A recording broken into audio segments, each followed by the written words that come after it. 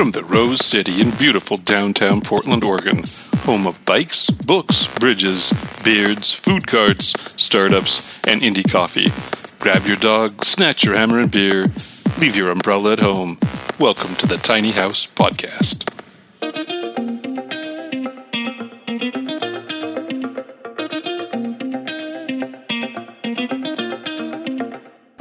It's a Tiny House Podcast. I'm Perry. And I'm MJ. This is Mark. I don't know. He sounded like the curmudgeonly guy over in the corner handling the soundboard. One of the Muppets. Yeah, exactly. Yeah, one of those guys. Damn sound here. No one's paying attention or giving me any credit. He is kind of the curmudgeonly guy over in the corner, right? And it's every week his beard gets a little longer. A little grayer. At least this time of year. Yeah. A little more curmudgeonly. Look a little more dour.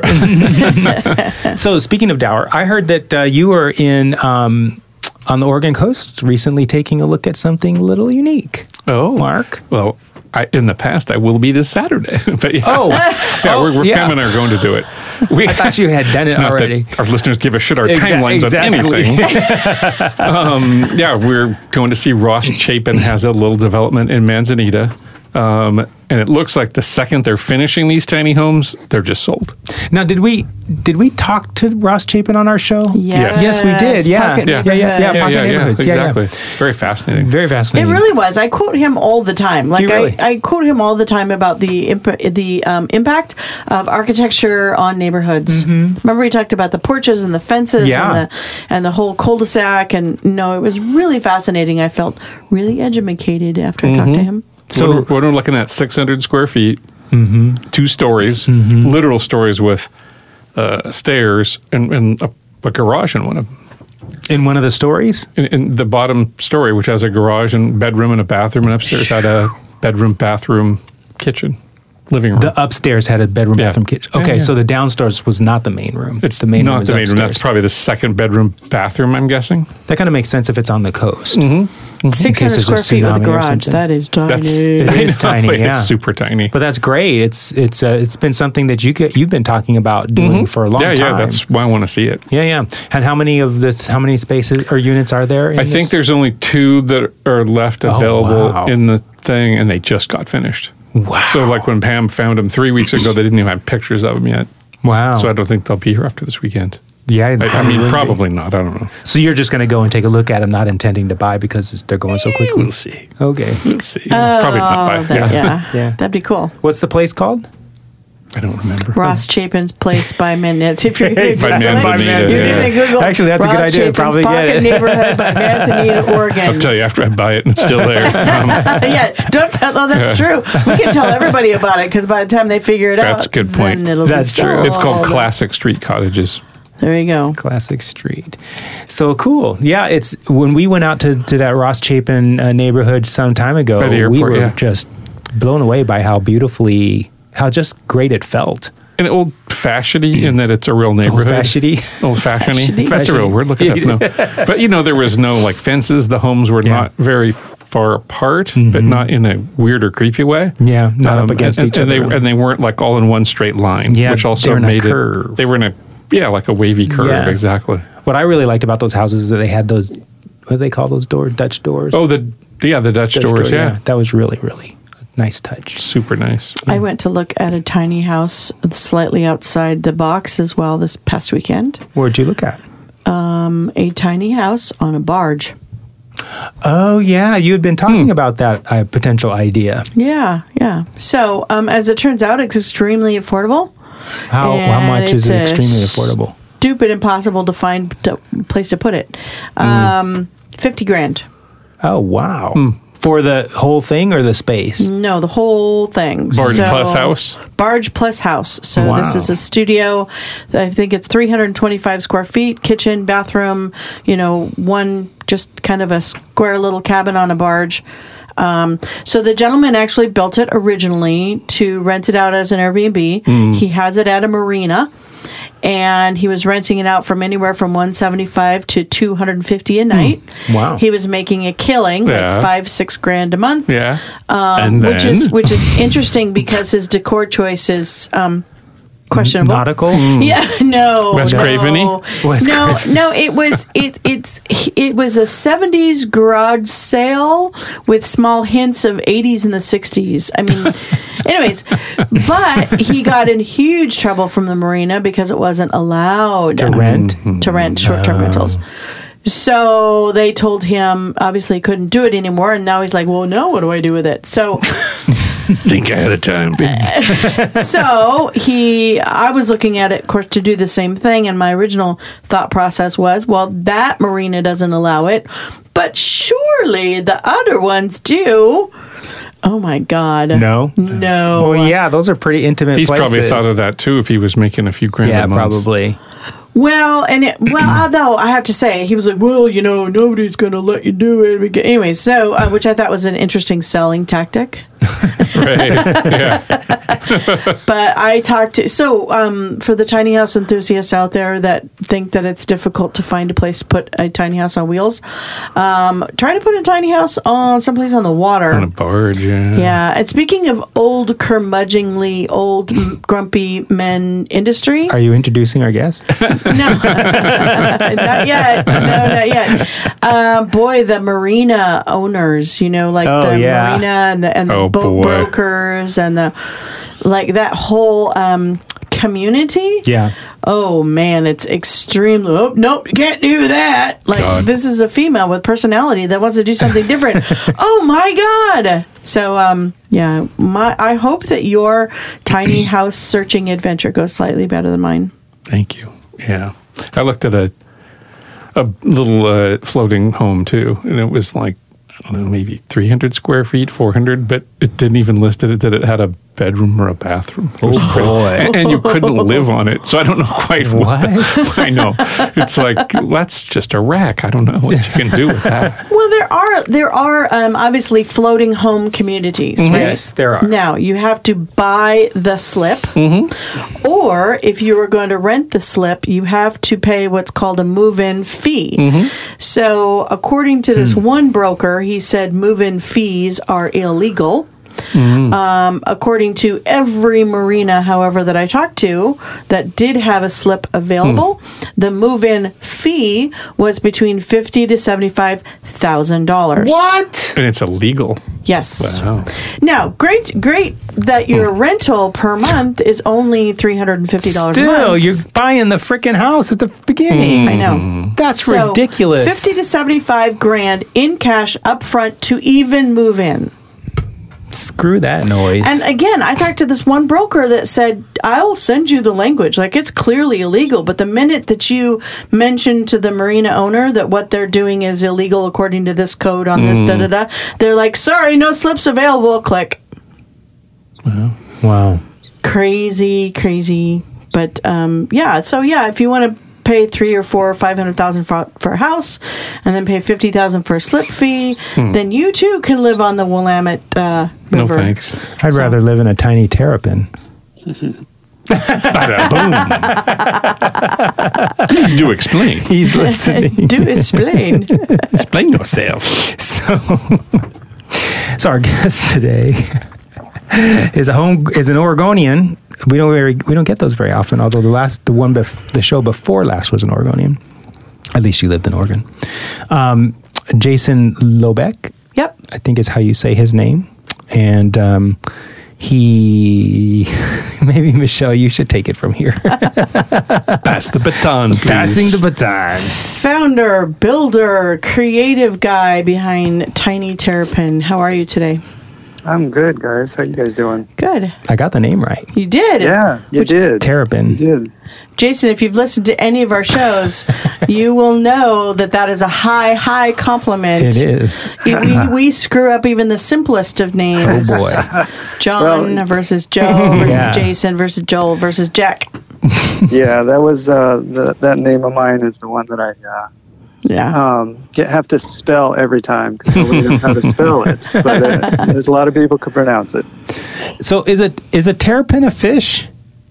Terrapin's a tiny turtle. That's right. It's a turtle. Yeah, I kind of fell in love with the idea that you'd be carrying your house with you wherever you go, just like a little turtle. Is that why you painted it green? I'm sorry, the garbage truck decided to swing by just now. Is that why you painted it the same color as the turtle?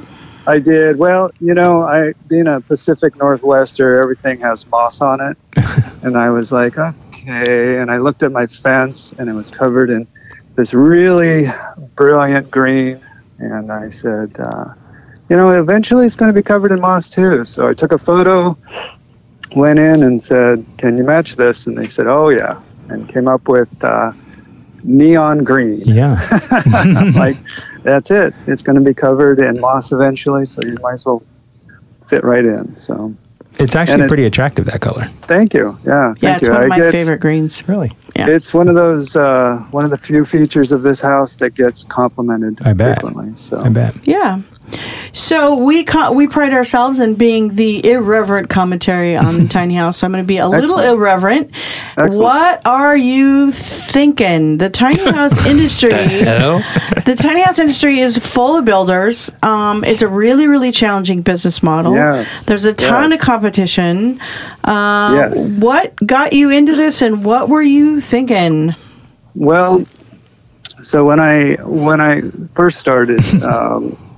How long ago was that? Getting interested in tiny houses, I was trying desperately how to capitalize, I guess is the best way in the real estate market in Portland, because everything was hot. Everything was hot.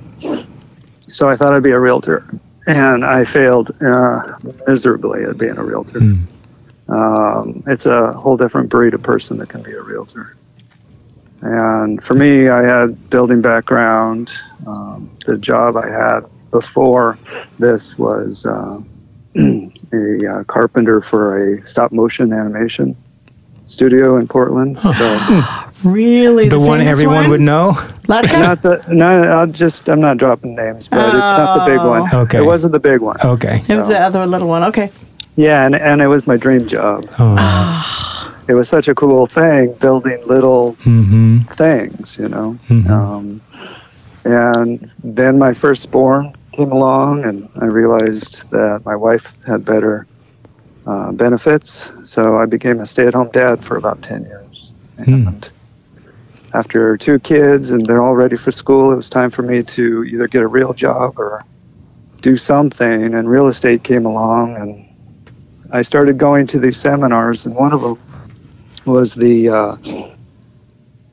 Build Small, Live Large, and started getting really excited about all the alternative options out there in real estate with ADUs and tiny houses and communal living, and really fell in love with the idea of a tiny house and how it really was something I could do on my own and allows me to not get a real job, which is my goal in life. Whatever I do, I work really, really hard just so I don't have to work hard. I hear you. So jumped right in and just went for it and finished. Took me about twice as long and twice as much money as I had expected, of course. I think that should be the industry motto. Twice as long and twice as much dough. And a lot of that for me was not the building. The building was the best part because everything I knew how to do. It was, how do I attach it to a trailer? What is a trailer? What is, and then all of a sudden I'm pulling from the marine industry. Well, what is this heater? How does this heater fit? I've never seen this heater. So what took me twice as long as usually sitting in front of my computer, reading reviews, trying to find a local source for it, deciding if I wanted new materials, old materials, that kind of a thing. But the whole idea was, getting on that and really kind of understanding that with Portland's housing issue, we've got a huge influx of people. The majority of them are single, and they're scooping up these 3 and 4 bedroom houses that are on the market, and they only need 1 bedroom essentially. And this was before the whole REACH program that's going on. They were still not quite legal. No one really knew how to deal with them. We have not had a chance yet. I haven't had a chance to tell my co-hosts, and we have not had a chance to actually get really excited about what happened on September 20th here in Oregon. Right. Can I take this conversation offline for 1 minute here? Go. So, not offline. I just want to comment really quick. Off topic. I see. I'm sorry. Sorry. Off topic. Okay. Hey, I want to just mention what's happened, because for those of us that had done the call out, we're super, super excited about the results.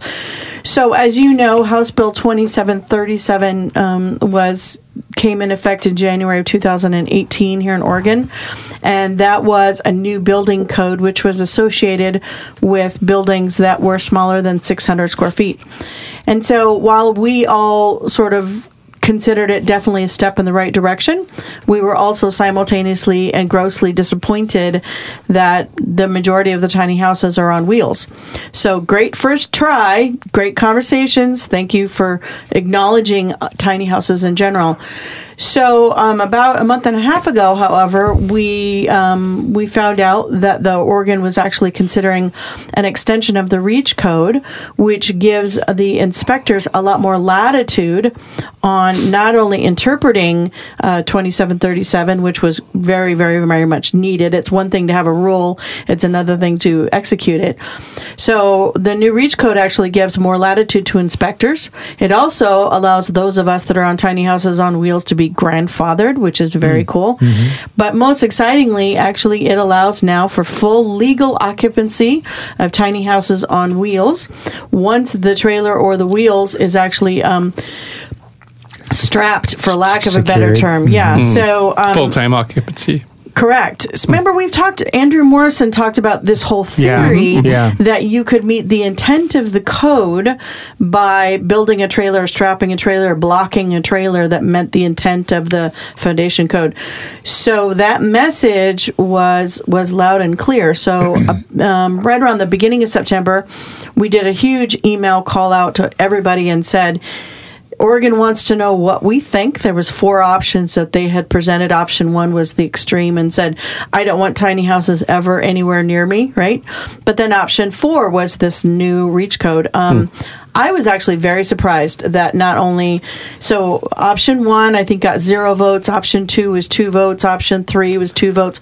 Option 4, which was the one we were voting for lack of a better term, was 35 votes. Wow. So unequivocally, everybody that wrote in supported it, and they literally made it effective on September 20th. So is that Oregon-wide or just Portland or what? All of Oregon. Now, as you know, each jurisdiction now has to embrace it and understand it, but we had a conversation, some of my cohorts and friends had a conversation with the city of Hillsborough 2 weeks ago. As you know, Amelia was at the Street of Dreams, and originally Hillsborough had said, no, Amelia is not allowed in the city of Hillsborough. We don't allow tiny houses on wheels. Forget it. Don't ask. And then they circled back. The new owner of Amelia circled back with Hillsborough, and they admitted that with a few modifications, she will be allowed on her own city lot in Hillsborough. Holy smokes. And legally occupiable. What were the small modifications? We haven't gotten to the letter of that yet. I anticipate it probably has to do with the hooking up to utilities, that kind of thing, making sure that all the utilities are safe and all permanent, permanent hookups associated with that, as opposed to sort of hybrid RV thing she's got going on. But I was super excited because Amelia was really built to be the first legally occupied tiny, like it was built in with 2737 in mind. Sorry about that, Jason. I wanted to. No, it's very articulate. I appreciate that. That's better than I could have done.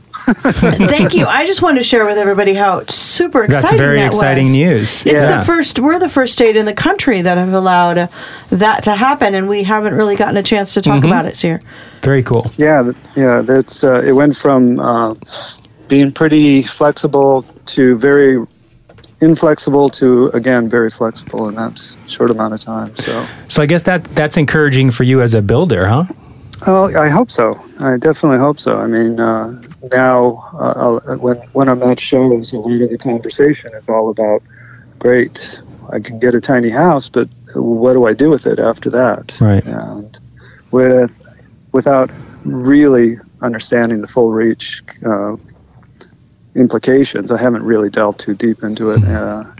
Haven't had a time to do it, and only just every blog I read is very enthused about it, so I'm taking it as a good thing. Mm-hmm. So. Well, we still have some executional challenges. Yeah. I mean, with any new rule, every single freaking inspector has to interpret that for themselves. That's true, right. And it was controversial because of the fact that do we really want to give building inspectors more latitude? Mm-hmm. Yeah. Yeah. Mm-hmm. So Jason, is this your first tiny house build? This is my first tiny house. And is it a tumbleweed by any chance? Not at all. It's Jay Schaefer's stuff is fantastic. I love tumbleweeds, and I like what I like about those is that they kind of fit in every neighborhood. Like you're not really, too modern, and it fits in a classic neighborhood. But for me, I fell in love with the design of Sean Durner from the Small House catalog. And he and his wife built the first model years ago and lived in it for a number of years. And for me, that was kind of a test to see how functional two people could live in a small environment. And I love kind of that craftsman-y bungalow look to it. So contacted him, Sean, and he was very, very helpful. And he's a really sweet guy. He's up in Port Roberts, that little nub sticking down from Canada. So Port Roberts, Washington. But his designs, he works, I don't know if you guys know about him, but he is a designer who gives away free designs every month. Oh, interesting. So That's very generous of him. Mm-hmm. it is, and a lot of his stuff is really well thought out in small spaces. Are they Not engineered everything- as well?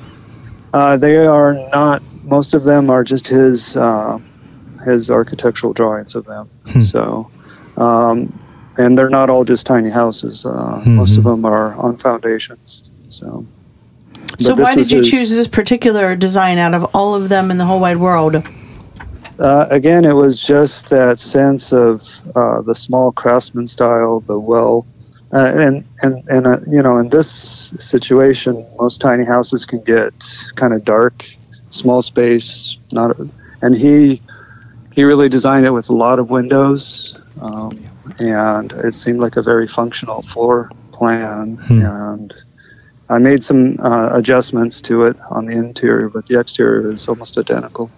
Except I completely reversed it. So his door is on one side. I switched it to the left side. So is it the Moshata?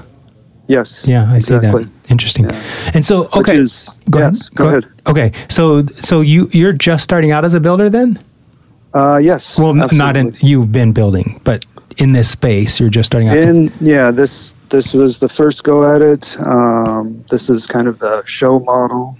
I take it around to shows and either talk to people about selling it or selling custom pieces from this. So I see. Sort of a showcase of how well I can build. So nice.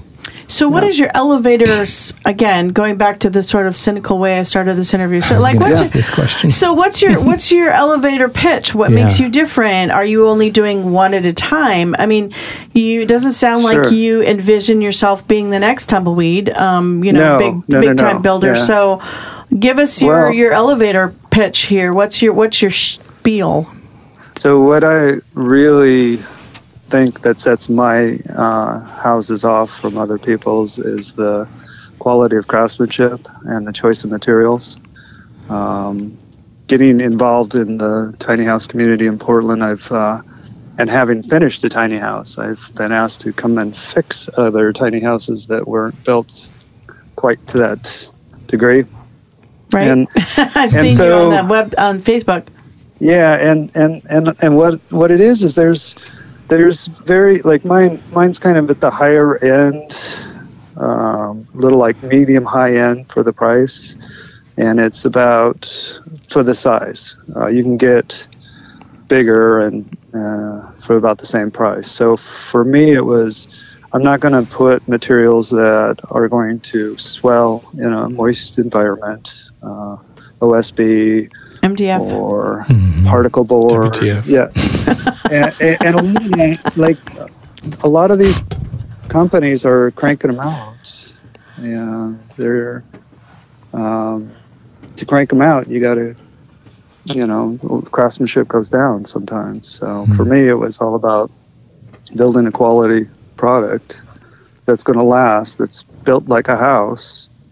And a lot of these houses are kind of stapled together and glued together and slept on the ass and headed out the door. So for me, it was take time, slow down, hand nail, choose quality materials. Right.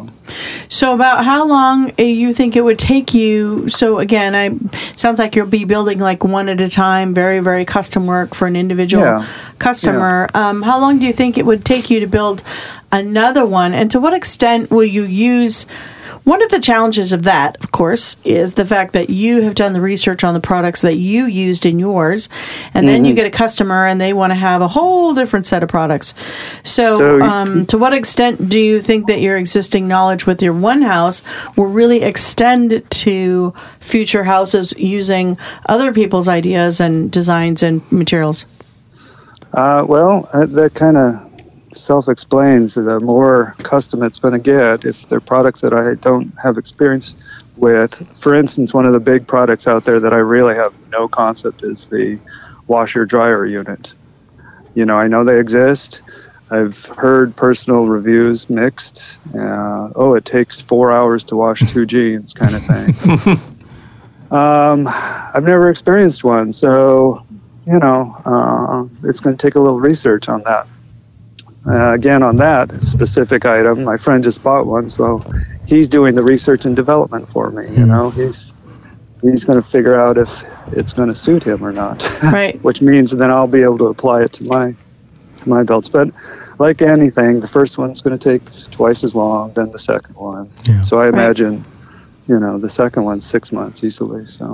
So for our guest, the washer and dryer that he's actually talking about is the all-in-one unit. So it does have mixed reviews. I put one of them in Amelia, but we'll never have the chance to use it. But I agree. There are definitely mixed reviews. There's the advantage, of course, is it's compact, and you can put a washer and dryer in the space that would normally occupy a washer alone. But I can appreciate the challenge associated with that. Hey, are you, Jason? Are you living in this tiny house that you built, or it looks like it's in you? Is it in your yard? Well, it depends on the photos that I've updated my recent photo to be at my new location in Redland. But I built it in my driveway. I lived in my house. The house that we just purchased in Redland is uninhabitable at this point. It was definitely a fixer. Okay. So my attention will be on that. But we will be staying in this tiny house for a number of months until the main house gets fixed up. So. Well, that's good in a way, because then you'll get a chance to test your own product and see. Have you ever lived in a tiny house before? We did a couple of nights in this one when we sold our house in Portland. Okay. We had to do a radon test, and they kicked us out. So it wasn't quite full-time living. And with 2 little boys, a wife, and a dog, it gets a little tight for an 8x20 space. Just a little. Yeah. It was kind of like camping out, Yeah. Everything but the picnic, or everything but the campfire. Right. So you're with your time invested in the fixer-upper you guys just bought, it sounds like you're not going to be able to do much marketing and outreach or start a new tiny house. Is that correct? Well, the beauty of that is I'm not allowed to fix the fixer-upper. Why? Because it falls under a FHA loan, and they require contractors. And so I have to hire someone and watch them work on my own house. Oh, that's frustrating. Oh, wow. I didn't know that was an FHA requirement. I didn't know that either. Yeah. Must be a new requirement, because it even if I was a certified contractor, which really isn't that hard to get, I'm not allowed to work on my own house. So wow, that's fascinating. Weird. Wonder why that is. Super weird. I've never heard that before. Yeah. So tell us a little bit about this particular house and how you decided what to put on your original one. Is it more of an RV style, and does it have tanks, 3 tanks? Sure. And is it, solar panel and off-grid and all that fun stuff? Or Is it a hybrid unit? Tell us a little bit more about the features and the functions. But besides that, also, why did you choose to build your, shall we say, go-to-market unit in that way? So I am the kind of person that the composting toilet is really appealing. But I also understand that if I'm trying to sell something, I might want to hit a market that's already tried and true. So I went with the standard RV toilet with the black and gray tank and a freshwater tank. So that more people who are exposed to it feel a little bit more comfortable with that. I think composting toilets are fantastic, and I think that it would have saved me several months engineering a tank up underneath. $1,000. Yeah. Just to throw a composting, I love them. I absolutely love them. But I think for a certain group of people, they're still kind of out there on the edge. And I just figured I'd meet them halfway, because with an RV toilet that I've installed, you unscrew it and you can put in a composting toilet really quickly. So you wired for it? All right, you wired for it? Am I wired for the composting toilet? Correct. I have the wiring really close by that can be adjusted. Okay. So very cool. Everything's LED on it. I have a 12-volt system for just two items: the water pump and the bathroom fan. Mm-hmm. All runs on 12 volt. It would have to have some kind of one of those solar inverters, and that's another area that I have never worked with, so I can't really speak to the solar compatibility. Only that it would have to be a battery bank that you would have to plug into, because it is a 110 system. So, what's your heat source? I use one of the Dickinson propane marine heaters. Wow, surprising. Why is that surprising? They're really, really expensive. Really, really expensive. Super expensive. And they are difficult to control moisture and interior temperature. Because of the fact that, again, it's a marine, they're built to heat really, really, really well. Mm-hmm. But tiny houses are more insulated than boats, and so it tends to kind of overheat and gets a little bit difficult to manage. But that being said, they have an excellent, shall we say, quality reputation. I mean, it's the Cadillac of propane heaters, so much so that I couldn't afford it. But how much are you talking about when you say really expensive? $1,200. Oh, wow. Yeah, super expensive. Seems like everything in the boat industry is absolutely right, exactly. Stainless steel and the top of the top when it comes to that kind of heater. But I'm still surprised that people are spending that much money when they. But it's also beautiful too. I have to admit. Yeah, it's really pretty. Yeah. Yeah. The other option for me was to put in one of those NV heaters, electric wallboard heaters. Yuck. Which are not as appealing visually, but they do heat up a space very efficiently, and so there's always that option for me too. But I went with aesthetics. I'm like, this is my showpiece. I need to step it up a bit. So I have to admit, I have two NVs right now actually, and the main reason why I used NVs is because it's in my rental units, and I don't want renters actually dealing with a propane stove. Or propane furnace, and so they run on 3.95 amps, so they're also relatively low amp-wise. However, even as well insulated as mine are, they will not heat because the air exchange is so high. Once you open the door, while your heat goes out the door, it takes them a long time to recover the heat in the room. So once it drops below 40 degrees, I have to actually augment with a plug-in heater. Oh, interesting. So they're great for 80% of the time and maintaining the heat in the space while you're there. You come home at the end of the day, at the end of work, and the house is nice and warm. Yay! Unload the groceries, not so much. But they're efficient. They're not pretty, but they're relatively relatively inexpensive and they're pretty efficient. So far, ask me again in a year and we'll see if I burn them out. My last house, I had them in every room in my last house, and I swapped. It was all electric in my last house, and having 2 little boys sticking crayons in baseboard heaters makes for an exciting bet. First of the winter. So I switched them all to something that they wouldn't be able to melt army men and things in.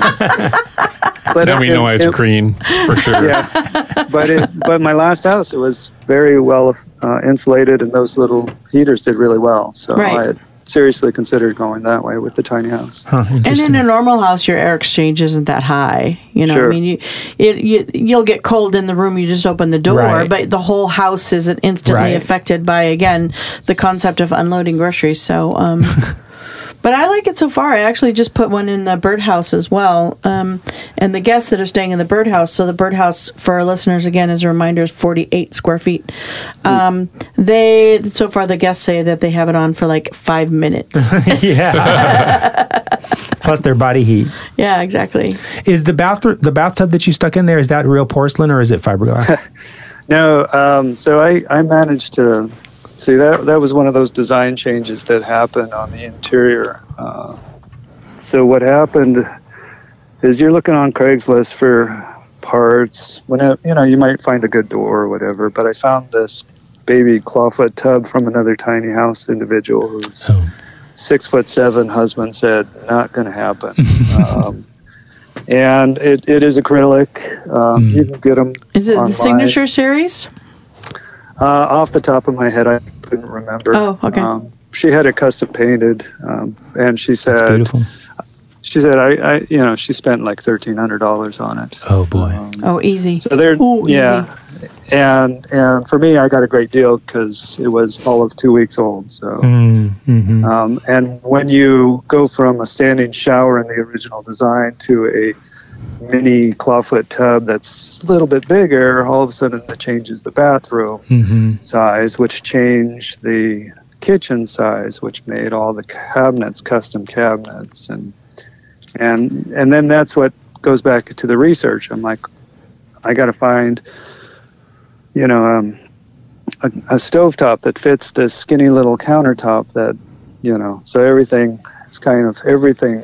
changed the design. Isn't that amazing? Baby little tub. Yeah. Isn't that amazing? People don't understand I always try to explain to them, it's a 3D impact. Yeah. He's talking about the cabinets over the top of his kitchen are being affected by the size of the tub at the bathroom. Exactly. Right? It is like dominoes. Right. It's dominoes. this whole puzzle where one little thing moves 3 inches, the whole freaking house has to move 3 inches in that same direction. Interesting. It's crazy. So that would have changed like the price tag too for me, because all those cabinets that I had to custom build could have been stock cabinets, which I could have saved a ton of time and money on that. So. Yeah, true. But biggest design issue I have with this, if we're going to talk a little bit about the flaws of this, is I love my rolling ladder, but the majority of people who see it love it too, but they're like, I'm not going to climb up and down twice a night to go pee on a ladder. So having, trying to figure out who will eventually end up with this, it's definitely not the seniors, the retirees, who are actually a big portion of the market. Empty nesters who have 3-bedroom houses and looking to downsize. So I think a lot of the tiny houses that have ladders really are geared towards the younger individuals. Yeah, definitely. Yeah. But a lot of people take 2 steps in my tiny house and turn around and go, it's beautiful, but I'm not climbing that damn ladder. Yeah. Yep. Well, Jason, thank you so much for being on the show today. Really appreciate this was a fun chat. Yeah, fun chatting with you and getting to know your brand new business. And we wish you a lot of luck in building. And maybe we'll have you on in a couple of months or so to see how you're doing. Excellent. Big success story. Yeah, exactly. Exactly. Thank you very, very much for coming on the show today. I appreciate your time. Yep. All right. Take care, you guys. Yep. And Tiny House listeners, thank you so much for listening to another show. We'll have another one next week, and I'm sure you'll be as intrigued with that one as you were with this one. You won't believe it. You won't believe it. Bam. Bye, everybody. Bye. See ya. Thank you for listening to Tiny House Podcast. To find us online, go to tinyhousepodcast.com, where you will also find our show notes, if we remember to put them there. Our logo was designed by the amazing Carolyn Main. Our website is hosted by the gang at Sitecast. Our theme music is by Oma Studio. Please go to iTunes and give us a 5-star rating, or whatever, you tiny house loving bastard. Tiny House Podcast is proudly made in Portland, Oregon.